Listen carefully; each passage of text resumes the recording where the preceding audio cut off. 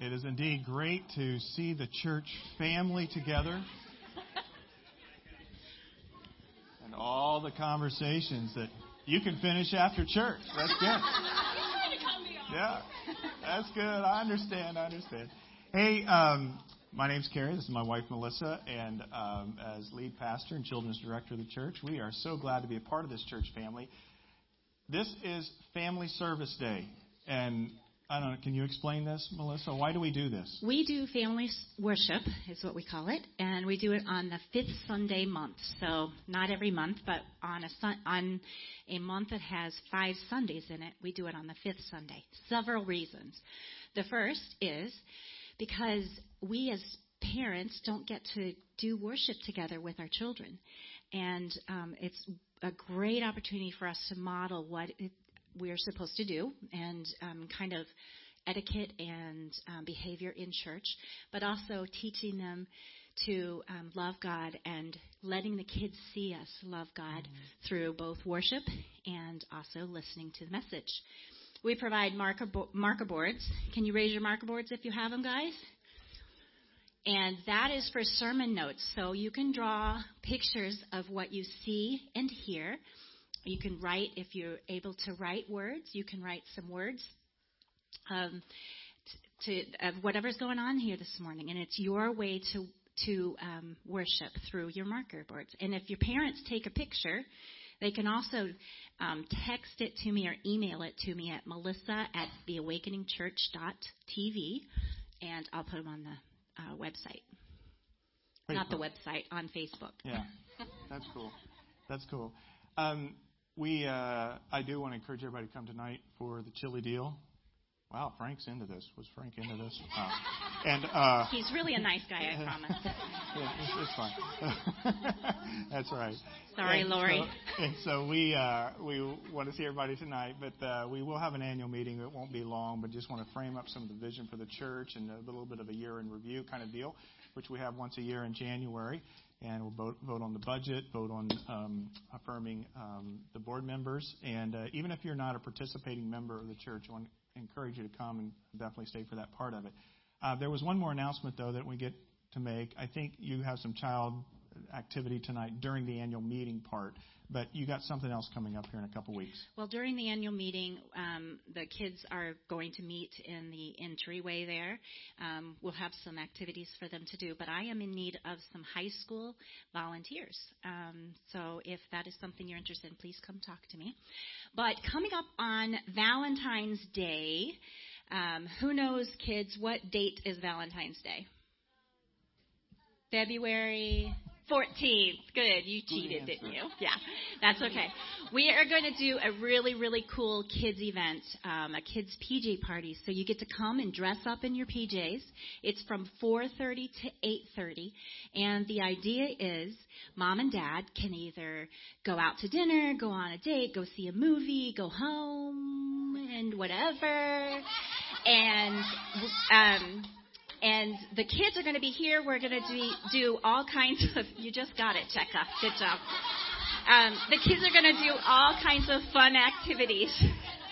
Man, we got hecklers in the crowd today, honey. It's going to be a tough message, Tom. Wow. It's going to be a tough message.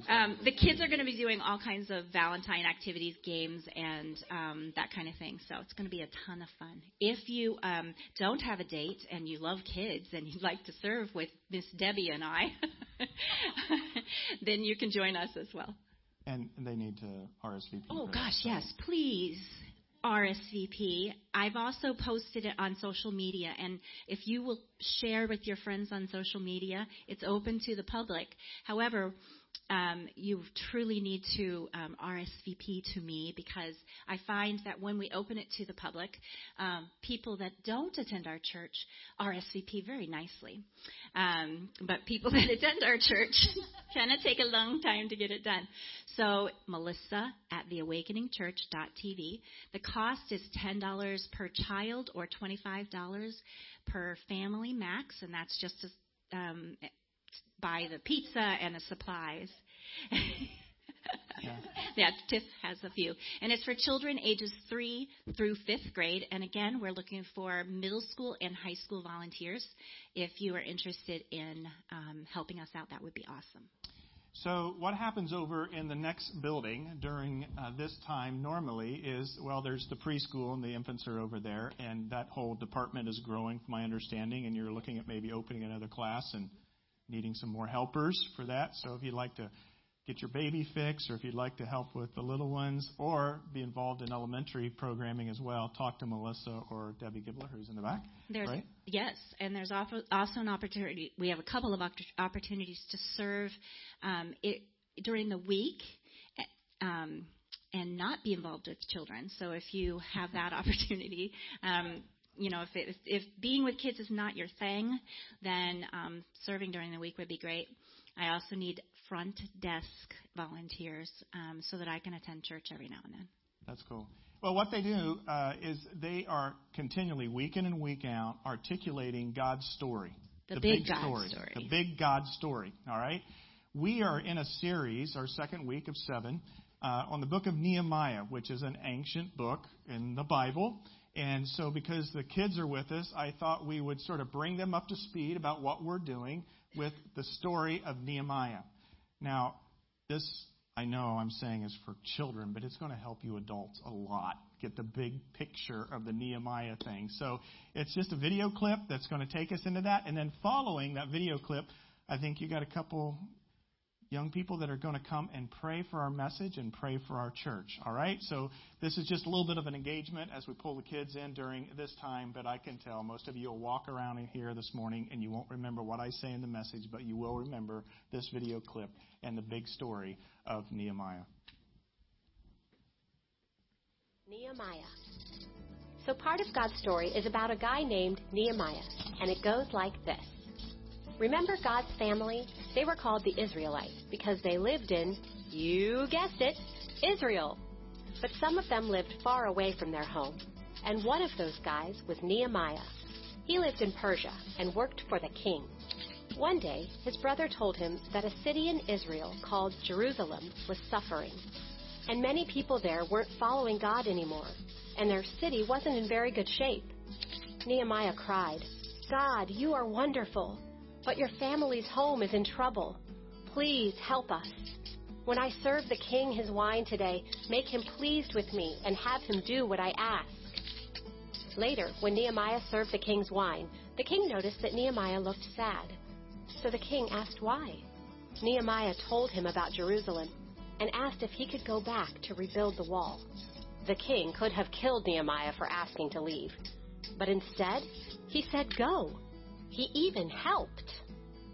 That's because God heard Nehemiah's prayer and answered it.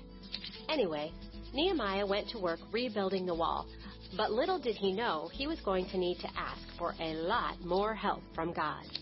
See, God and his family have always had enemies, and these enemies wanted to stop Nehemiah and the people helping him.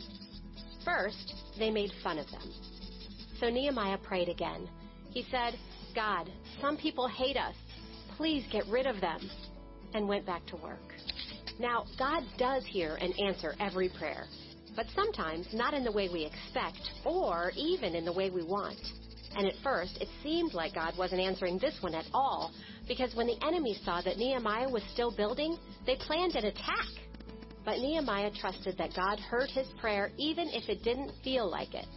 And God did. He caused some people to overhear the enemy's plan and warn Nehemiah. Even though the enemies were still after him, Nehemiah planned a defense and told the others, don't be afraid of your enemies. Remember the Lord. He is great and powerful. And on they worked, building, building, building.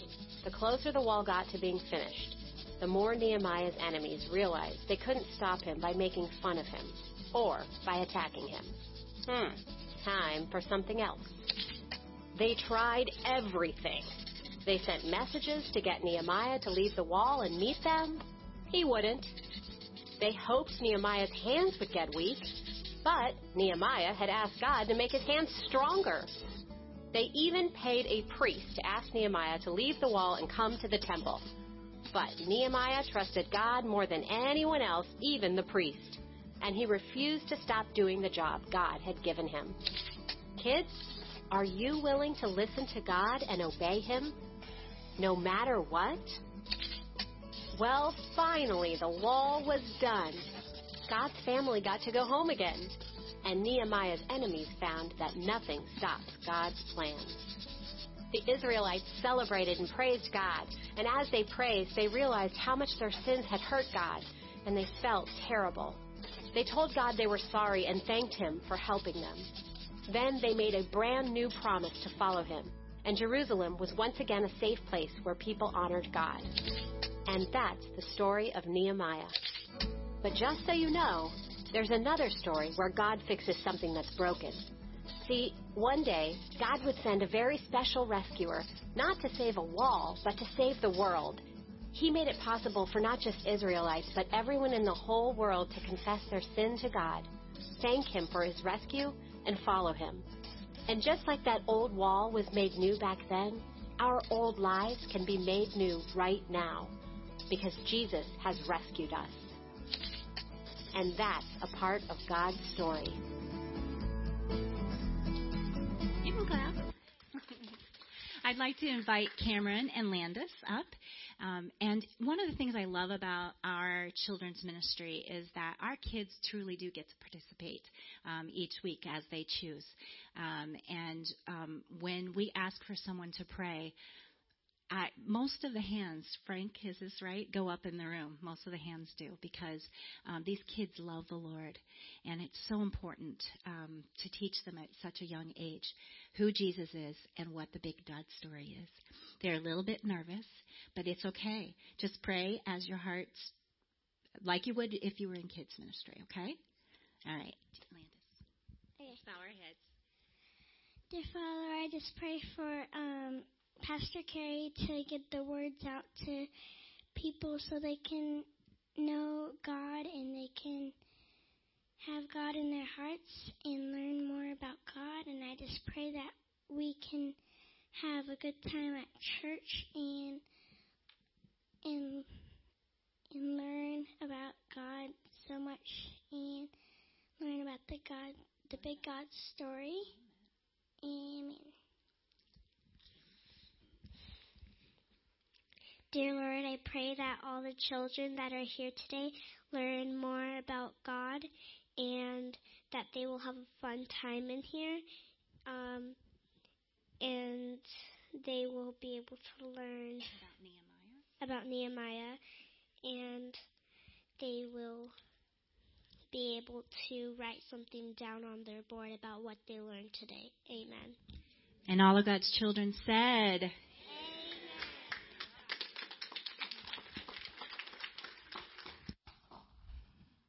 Well, now it's going to be a big letdown.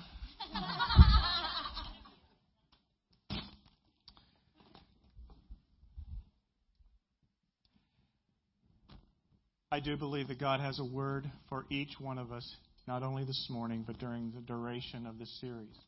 It's been my prayer that God would speak into our hearts as individuals and as a community. Because I believe what God did in the story of Nehemiah is something He wants to keep on redoing through every generation and every people that have a heart that are endeared to Him. Last week we began and we focused on this whole idea that all of us somewhere in our life have come across a broken world kind of moment. And we gave the illustration in the broken world kind of moment of the Olympics last year when in the 5,000 meter run there was a pack of women who were running for the gold. And in a split second, two of the women fell and everybody gasped. A gal from the United States, Abby, and a gal from New Zealand named Nikki. And the question was, oh my goodness, what's going to happen? Are they going to be able to get up? Are they going to go and finish that race or not? And as the visual unfolded before that whole stadium in the world, they got up, they tried to help each other up, and somehow they made their way through the end of that race in part. But nobody remembers who won the 5,000-meter women's race this past summer, really. But they do remember these two ladies who fell, and they got back up. And it's a big picture kind of illustration for us in our personal lives. All of us have had moments in our life that have been crushing. Our dream has been broken. They saw the pack running away. They knew that they would not win. But what would they do? Would they allow that brokenness of that moment to define them forever? Or would they be able to get up and try to make the best that they could in that moment because they had trained, they had worked so diligently? And so with that illustration behind, we come back to see that God sees His world having these broken world kind of moments.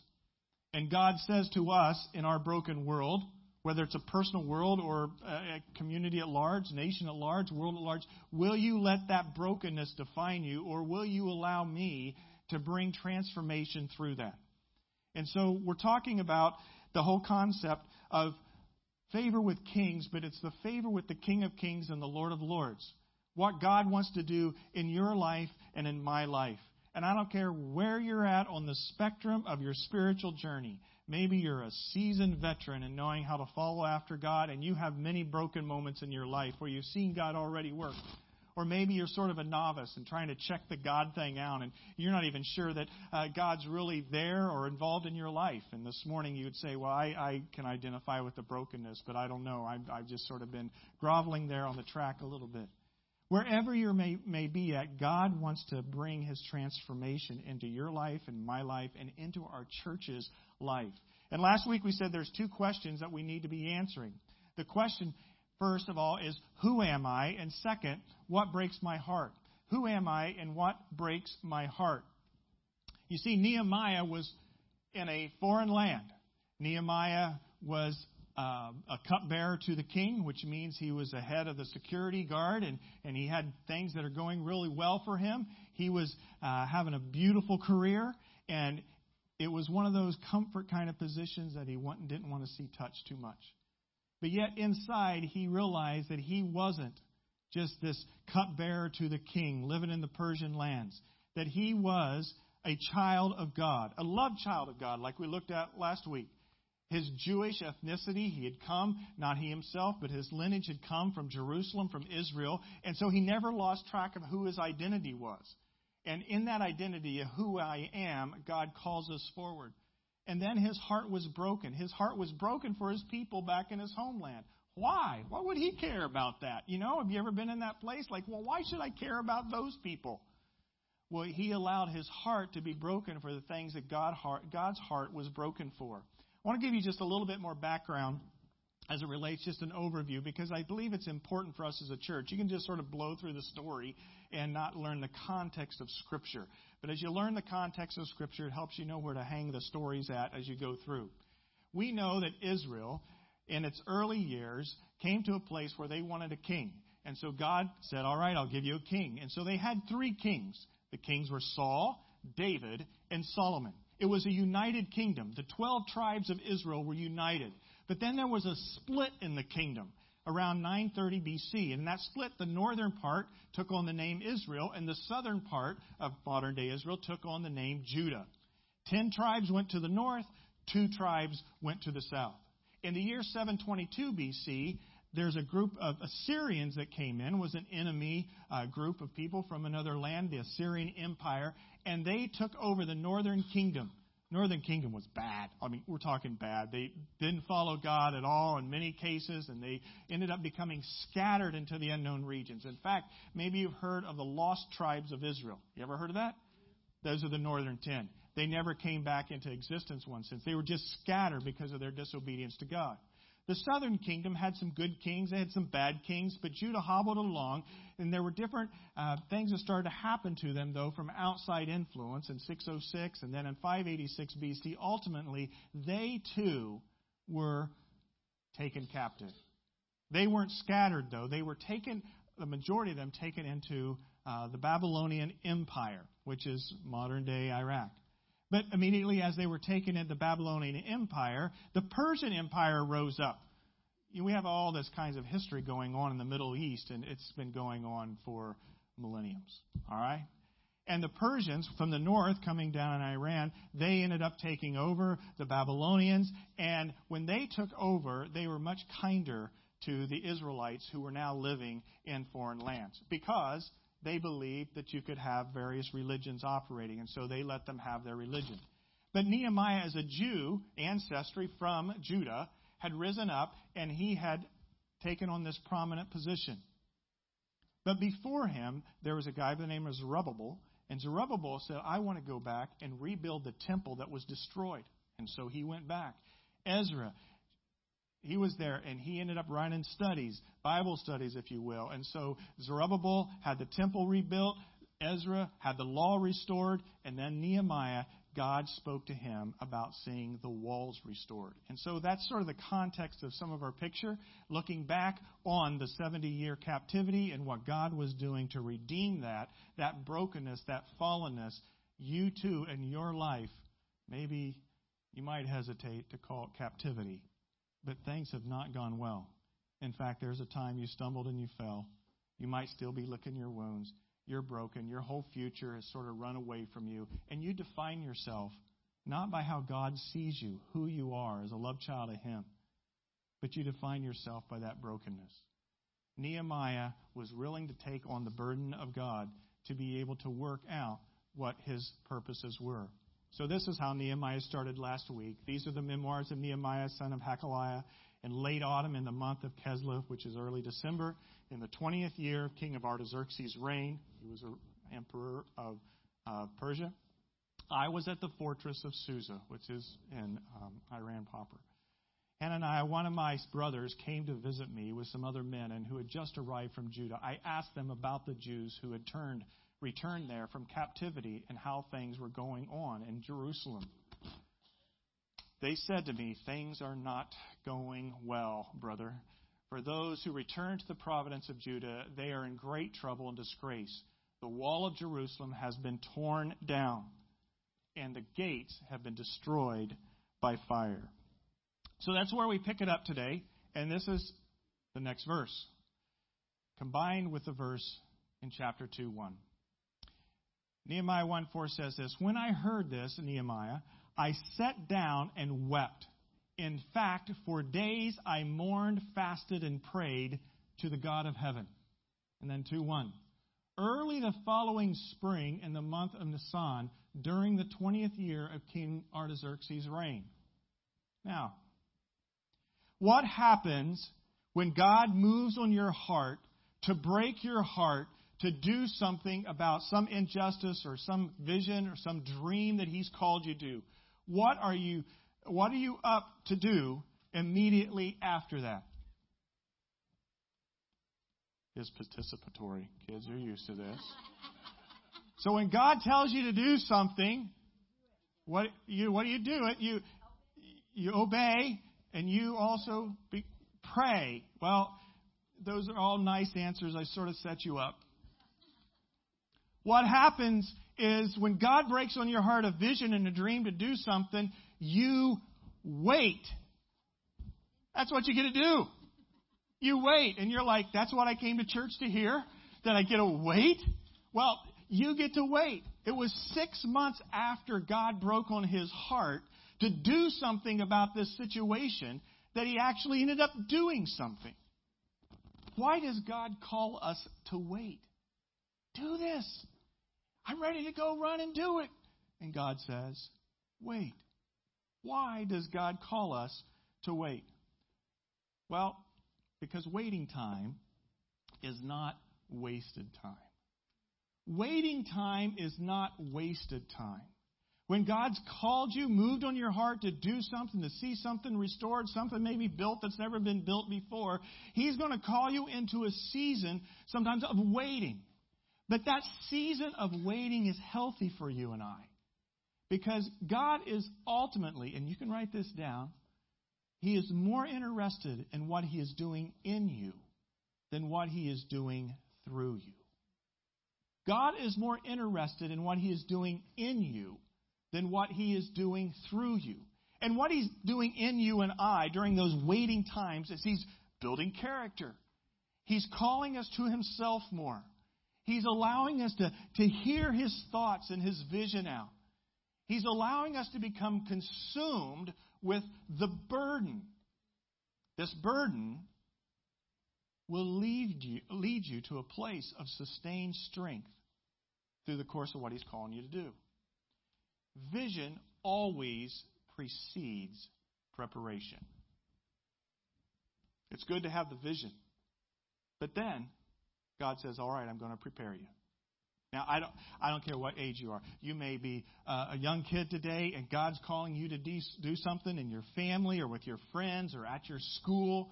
Maybe to be an encourager to people, maybe to reach out. You may be a student this morning, and God's starting to work in your heart some vision for your life. Maybe a college student. You might be a young adult, recently married, long-term married. Maybe you're a senior citizen, whatever category you want to sort of put yourself into. God is wanting to work in and through your life. But sometimes we say, I clocked in, I did my deal, I'm done. I'm out of here. God, take me on when it's time. God's not that way. Every season of your life. In fact, Melissa, when you were up here with these kids, I heard a story this last week of a pastor whose mom and dad, they had enjoyed so many years of rich ministry together, serving God, serving the church. And at the age of 90, the dad passed away, and here was the wife, and she was at loss what to do. All these years she had spent with her husband. And now she didn't have anybody in sort of her context of saying anybody that I could really care for or thought that my life was important. And at the age of 90, she went back and recalled how she came to know Christ. And she came to know Christ in a children's ministry where someone taught her about the big God story. And she came to a place of placing her faith in Christ. And so she approached her son, who was the pastor of the church, and said, I think I want to build relationships with little kids again. 8 and 9-year-old girls. Because somebody did that with me, and I want to teach Sunday school. And he was taken back a little bit. It's like, can 90-year-olds teach Sunday school? She jumped in. She helped support and teach, and she also ran a little group on the side, and her life became significant in that season by seeing young kids transformed. At 90, I tell you what, if I'm at 90, I'm thinking like, I'm checking out, I'm good to go. Take me, God, right? No. Every year, every season that God gives you and I, He has a plan, He has a dream. He's calling you into something, whether to rebuild or to build anew, and you have to decide, are you going to take on that burden? And when you take that burden on, sometimes things don't like pop right away and happen. Maybe you got a great vision. I remember when I got the vision for my life, it was like the age of 28. I can't remember exactly. I had been doing a lot of ministry kind of things, but I didn't know how it was going to come together in one calling. And I had a heart for evangelism. I had a heart to see dead churches come to life. I had a heart for young people. I had a heart for urban missions. I had a heart for global missions. And when I went to Fuller Seminary in January of 1989, that dates me, I know, a little bit, I sat in a Doctorate of Ministry class, and it was in that class, actually with an individual in that class who took us to an apartment afterwards because we were just there for 2 weeks sort of doing some studies. And he shared his story, and that story captured my heart, and I started to see how everything could come together. That person was Rick Warren, and he shared the story of Saddleback Church. And I said, well, I've never thought about starting a church before, but I could start a church to be an evangelism platform and work from there and be able to serve God, to reach people for Christ. I could raise up a church that wasn't a dead church, that was a live church. And it just like came together in January of 1989. Then what did I do? I waited. But I waited by engaging in the preparation of my heart and my mind and my skills. Remember writing the paper for that class directed towards, if I started a church from scratch with no people, no building, and no money, where would I go? What would I do? How would I reach these people? Melissa and I got married in 91, which was a whole nother God thing. God, how are you going to work this vision out? Because here I was, 29, and still didn't have a spouse kind of idea. But God knew. We got married in 91. We started a church in 92. Served that church for 20 years in the Midwest. That church is now a thriving church. And I sit back and go, it's true. Vision always precedes preparation. But there was a preparing of my heart that had to go on for me to understand what God was wanting to do in and through me. And a lot of it is changing who you are. God does not waste time.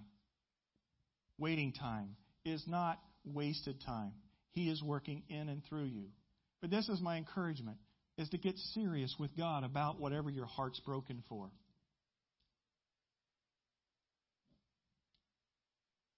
Get serious with God about it. Now, some of you are like, are we moving on? Because I don't even know what my heart's broken for. That's fine.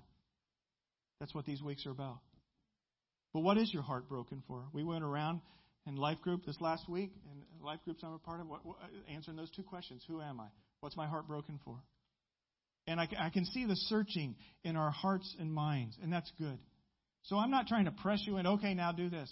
But ask yourself the question, what is my heart broken for? And then when you start to begin to discover that, maybe it's something you're frustrated with, some injustice. Maybe it's tied into how you fell in life, some fall that happened and some person hurt you, or maybe life itself just banged you up. Maybe something came out of that crucible of life. But it's there. What are you going to do with it? Get serious with God about it. When I heard this, I sat down and wept. In fact, for days, I mourned, fasted, and prayed to the God of heaven. So the mourning thing, spoke about that a little bit last week, but you mourn. You climb into the burden of everything that's represented there. We'll take up the pray thing next. You begin to ask God to strengthen you, to help you be in vision with what He's calling you to do. He is not going to abandon you if He's given you and birthed in you something. It was a big lesson for me because I'm like, well, how's all this going to happen and what's going to take place? God says, I'll be with you. I want to work in you. I want to work on you. Do not lose heart. Do not lose heart. I am going to come and I'm going to strengthen you and enable you to get at this thing for which I have placed on your heart. The story of Jesus in the New Testament. He tells of a widow. It was a woman, actually, who she had some injustice done to her. And so she went to the judge to see if the judge could give her some justice to change her situation. And after bugging the judge just a little bit, the judge says, I don't care about dispensing justice. Just leave me alone. Get away from me. And what the woman decided to do is, I'm going to become this judge's worst nightmare. And so she says, I'm going to show up when he goes to work, and I'm going to pester him, and I'm going to bug him, and I'm going to say, I want justice. You need to operate on my behalf. You need to take this situation into your hands. She'd show up after work. She would do the same thing, and after a while, the judge does what? He says, all right, I don't give justice. I don't care about you, but I'm going to rule on this just to get rid of you and have it done. And that's the story. So what's the moral of the story? Keep pestering God, and He'll do something, right? No, you need to know this. God is not somebody that you pester because God wants to operate on your behalf, but you need to get serious and you need to take that which is in the dark, in the closet sometimes, bring it to the light, use it in your prayer time, get some other people involved and said, this is a burden. How many times have you thought something, I could do this, but you've hesitated to tell someone because if you tell someone, then there's some accountability and you're going to look bad if it never happens, right? It's like, oh, well, I don't know, I thought about doing this. We did this. I'm just going to keep it quiet. And what happens is we sit on it. We sit on it because when we have to wait for it, we lose track of what needs to be happening. But if you take it to prayer, if you consistently in prayer with it, asking God to work, guess what? He gives you the why of what you're doing. Nehemiah. He started to put it all together during that time of prayer and mourning and fasting. The walls have to be rebuilt because the temple's there, but the temple's not functioning well because they're not protected from the enemy. The walls in that day gave you protection, all right? It all started to come together. And if that happens, then the people will be able to flourish. The people will be able to honor and love God. God will be glorified. It all comes together in His mind as He's waiting. This is the why. The why has to grip your soul. If it's just the what, then that can come and go. But if you keep it before God, the why, people's lives are at stake. Why do I want to start a church from scratch with my wife, have us work both bivocationally, stack our credit cards, and lead out? Is because people need the Lord, and they're lost. They're lost. I was tired of being a part of some dead churches, and I wanted to see it a live church. And it wasn't that the churches were bad by any means, but they weren't being relevant to the culture that I was in. And so God places this burden to start a church, and then I begin to pray, I begin to write, I begin to study, I begin to interact. And God begins to flourish the passion of the why. Same thing happened here. As some of you know, I transitioned from that church after 20 years of seeing it grow into a multi-site church, and things were happening really well. I'm like sort of sitting in comfort a little bit, like Nehemiah maybe was there in Persia, in the palace with Artaxerxes. And things flipped and changed. Before I knew it, I was looking for another season of ministry. But I was heartbroken. I'd fallen on the track. I was on the outside looking in. I could have just stayed on the track. I could have said, I did my 20 years of service. The church has grown. It's a great, thriving thing. But God said, no, I'm not done with you. I've got something else. And inside of me, it was really bizarre, really weird. I remember when I sat in office with my district leadership, and I said, all right, probably looks that maybe it'd be best for me to transition. It really wasn't all that nice. And that kind of thing was like, I felt inside of me was this saying, jump, take a leap. I'm going to take you somewhere. And you know what happened next? I waited. I went back to my family farm, and my family farm is about 7,000 acres. I just immersed myself in what I did as growing up as a kid. But while I was farming for a year, God began to work in me the why. Why would I not be done? Why would you want me to do this all over again? You see, in the last Sunday that I was at my church, some of you know this story, but I was standing worshiping. I wasn't preaching that day. I was just going to greet people in the foyer. My wife and I were sort of burdened and broken and busted a little bit, but we were also enjoying what God had done, the fruits of this huge room. Lots of people, big stage, lights, whistles, everything. Us all going well. I remember my 15-year-old son at the time, Zach, was 15. He leans over to me and said, Daddy says, you need to be thankful, this day. I know it's hard because it's your last Sunday in this church, but God used you to impact these people's lives. And I said, you're right, Zach. And then he looks at me and he says, Dad, at 15, let's do it again.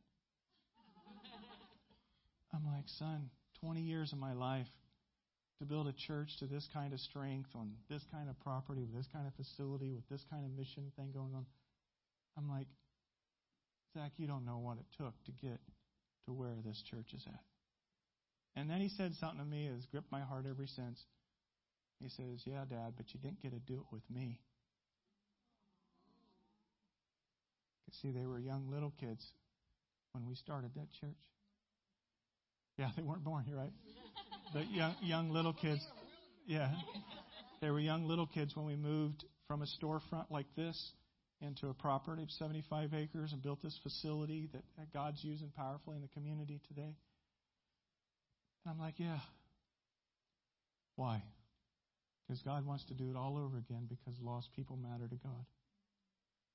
And I tell you what, I studied a lot in earlier years. And God said, go back to school.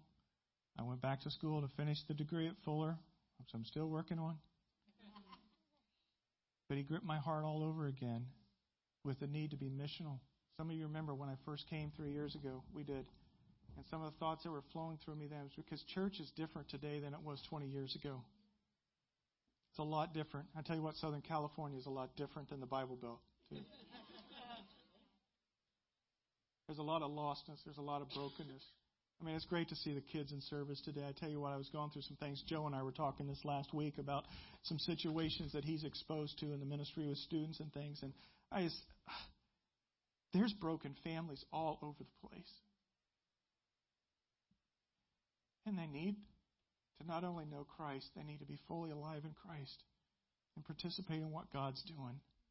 Because there's a lot of people just drifting. I heard this last week, the only fish that drift downstream are dead ones. And that's why we drift, because we're dead. And so God brings me to Southern California, Melissa and I, 3 years ago. After more time of waiting and planning and preparation, But I chose to get serious with God and not just let the season go by. How about you? Have you drifted? God break on your heart something that you know the what, but you never allowed yourself to get impassioned with the why. And maybe it's just starting an outreach to people that are like you. Maybe it's just coming back and seeing God reorder your household in a place that's God honoring. Maybe you think your marriage is way past any kind of hope you ever had for it. But God says no. There's a dream. God takes our broken dreams and He uses them. He rebuilds. He restores. He renews. We're at the beginning of 2017. What is He doing in your life? Where does He want you to go? The prayer of Nehemiah is an incredible prayer. Then I said, O Lord God of heaven, the great and awesome God who keeps His covenant of unfailing love with those who love Him and obey His commands. Listen to my prayer. Look down and see me praying night and day for your people Israel. Does that start out like a wimpy prayer? Listen to my prayer, God. Oh, I'm a gentleman. I'm a lady. I don't want to impose on God. God wants you in His face. Not pestering Him, but pleading with Him. He has called you into His boardroom, the decision-making of the universe, and He wants to see you take a hold and do something, because Christ's followers do something with the brokenness of this world, with the brokenness of the homes, with the brokenness in your workplace, and you are there to do His work. Plead with Him. Beg of Him. For us as a church, if God's going to call us into a new season, are we praying? Are we pleading with God? Oh, God, use us to do something with the brokenness. The change of administration has caused a lot of waves with changes of decrees, executive orders, and some of the concern here and there. Well, don't get caught up just watching the television and the politics of everything and just being admired. If something breaks on your heart to do something about refugees, then do something about refugees. If God breaks on your heart to do something about the racial tensions in this country that we have, then do something about that. What is it? I got a lot of responsibilities, Carrie. Don't beat me up this morning. I'm doing the best I can, trying to make ends meet. I understand that. We all are. But I'm telling you, in the midst of stuff, God's going to call some of us out to do some radical things. Nehemiah, what we say was the culprit, was the one of the worst things that can hinder us from seeing the walls rebuilt, something done in our life? Comfort. You have to step outside of your comfort and step forward to initiate and see something happening. And this prayer starts out in an incredible way. Getting serious with God. We're all different ones of us on Facebook, and yay, nay for Facebook, but every now and then I capture something I'm glad that my heart's endeared towards. And this week there was posted from the church that I came from. A team of people was going to Kenya, Africa, to be engaged in a short-term mission thing to help rescue young girls out of the human trafficking world. And I thought to myself, now where did that come from? Why do they do that at my church? Well, I know why they did that at my church, because I invited a guy in that had his heart broken for human trafficking. This is a picture. This is Carl and Lori Ralston. Carl Ralston was an insurance business guy, very successful around the Akron, Ohio area, I believe. And he went on a short-term trip with some Christian Missionary Alliance people to Cambodia. And in Cambodia, he heard about the human trafficking aspect that was happening. And in particular, he heard the story of a 16-year-old who had been thrown into the human trafficking and had died 3 months later of AIDS. But then the missionary who told that story then told the story of a 12-year-old by the name of Nu, N-H-U. And Nu had come to place her commitment to Christ at the age of 12. And Nu had become public with her decision to follow Christ. And her family situation was not good. And there was a family member of Buddhist origin that ended up selling her into the human trafficking world. And 15 times a day, she was abused. Carl heard that story. And as he's sitting there hearing this story, God speaks to him and says, remember New. The missionary didn't know where New was. This was in December of 2003. In 2004, he began to take on that burden of saying, what would you have me do, God, about the human trafficking situation around the world? And in that part of Southeast Asia, it's pretty bad. God led him to start a ministry. He traveled to Cambodia 6 times trying to find New. And finally, in 2006, I believe it was, he found her. He found her, and he and his wife, Lori, began to encourage her and minister to her.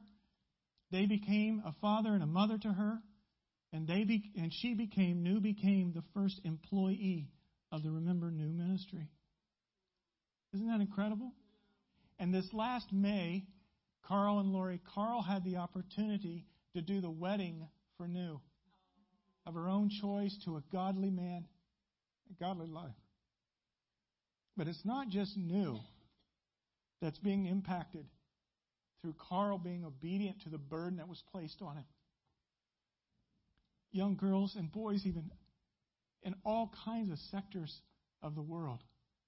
Maybe I'll have Carl and Lori come here sometime and have New maybe even share her part of the story. Beautiful girl, isn't she? Beautiful young lady now. And there are some of my friends on Facebook posting that they were engaged in this ministry over there. And I know some of them are involved in doing the same thing back in the Indianapolis area. But I think to myself, how did that come to be? It's because somebody got serious with God when he broke in something in the Spirit and he responded to it and he said, I need to remember now. And he started to do something about it, but there was this planning, this preparation time. Carl actually, after that December 2003 word that was spoken to him, he finished his theological degree. He began writing a paper about starting this kind of ministry. So same thing I guess I did. I didn't really fully know that until recently. And God prepares his heart. And then his ministry starts 2 years later, and then a year after that, he finds New. How about you? Have you drifted away in the waiting season, not realizing what God was doing in your heart to build a burden to reach the people around you? Then I said, Lord God of heaven, great and awesome God, who keeps this covenant of unfailing love with those who love him and obey his commands, listen to my prayer. Just bathe yourself in how he's praying. Look down and see me praying night and day for your people. I confess that we have sinned against you. Yes, even my own family and I have sinned. We have sinned terribly by not obeying the commands, decrees, and regulations that you gave us through your servant Moses.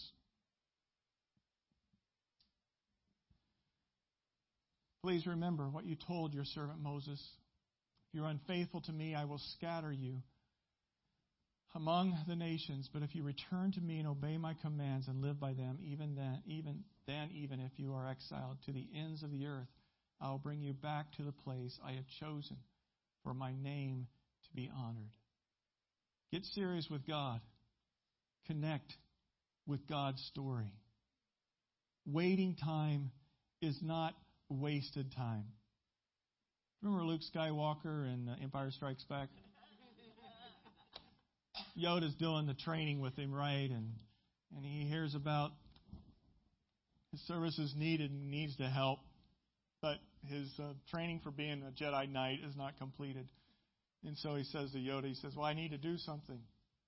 He says, I need to leave and go help them. And Yoda says, you can leave. You can help if you must.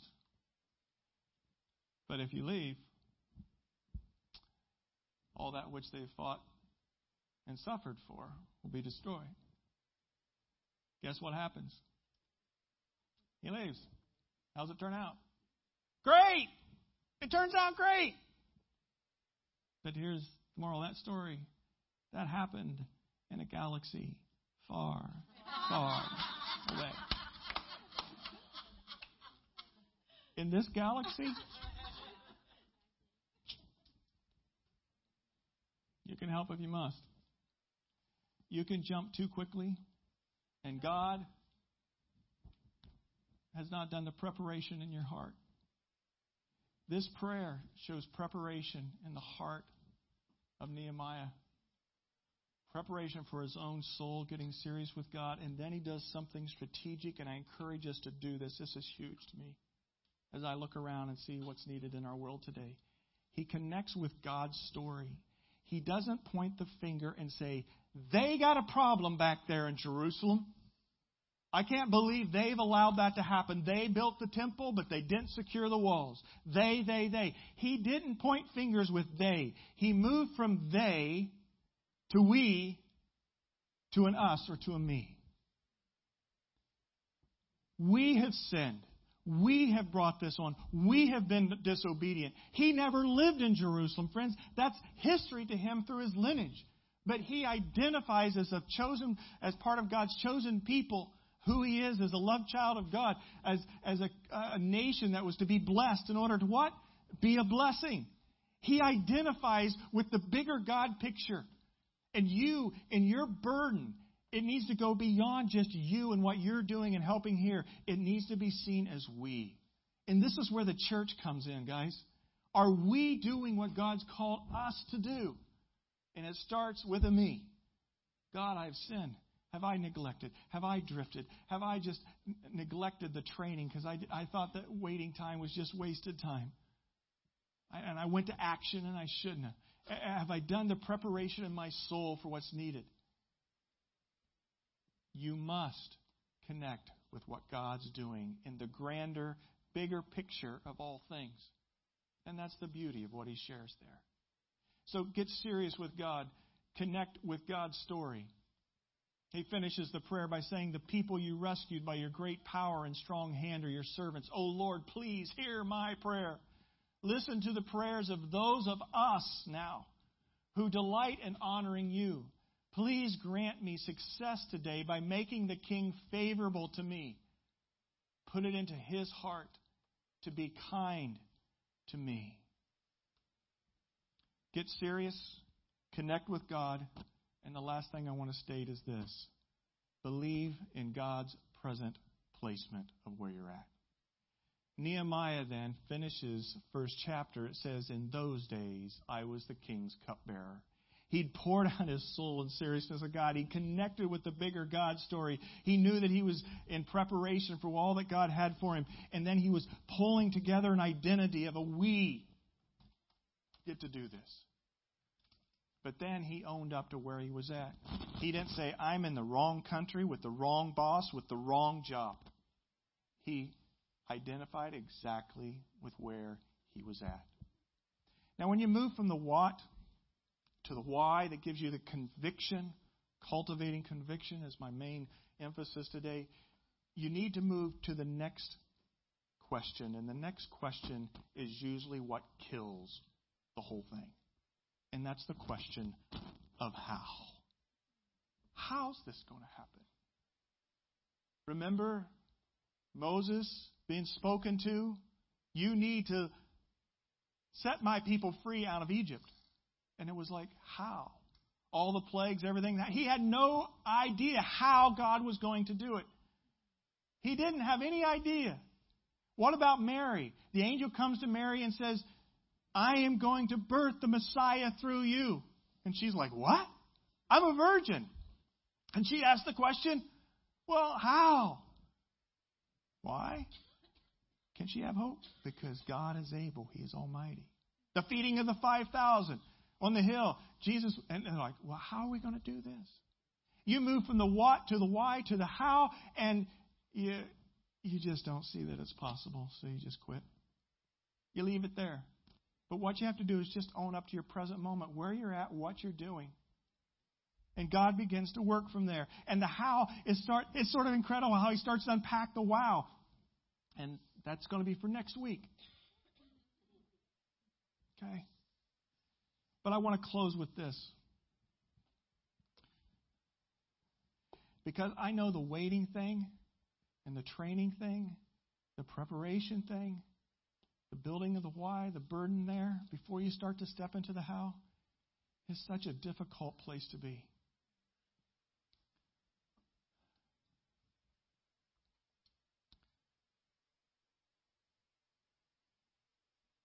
When I was on the track in the fall of 2012, and I didn't know if I even wanted to get up and do it again or do whatever again for God,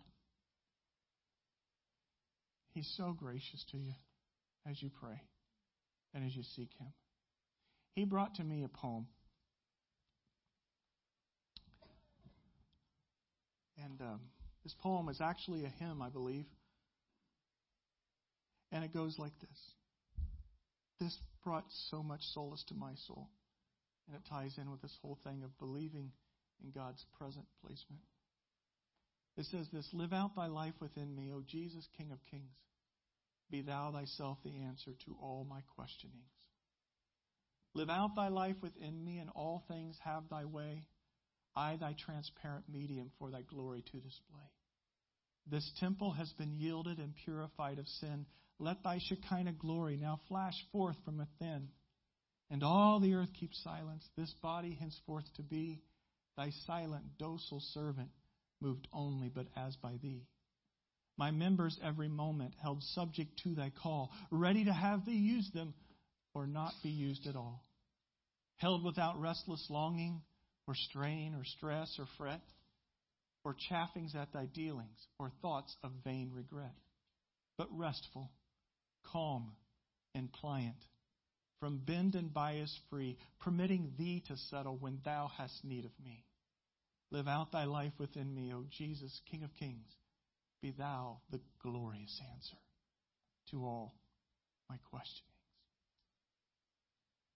If you're living life in a place of questioning, your waiting time is not wasted time. Get serious with God. Connect with His bigger story. And believe that He's placed you where you're at right now for a reason. What God originates, God orchestrates. And that's what we're going to step into seeing. The how next week. Joe, would you come? We're going to close out with that creed song. The belief of who we are in Christ. As we close with this song, I want you just to offer your life back to God.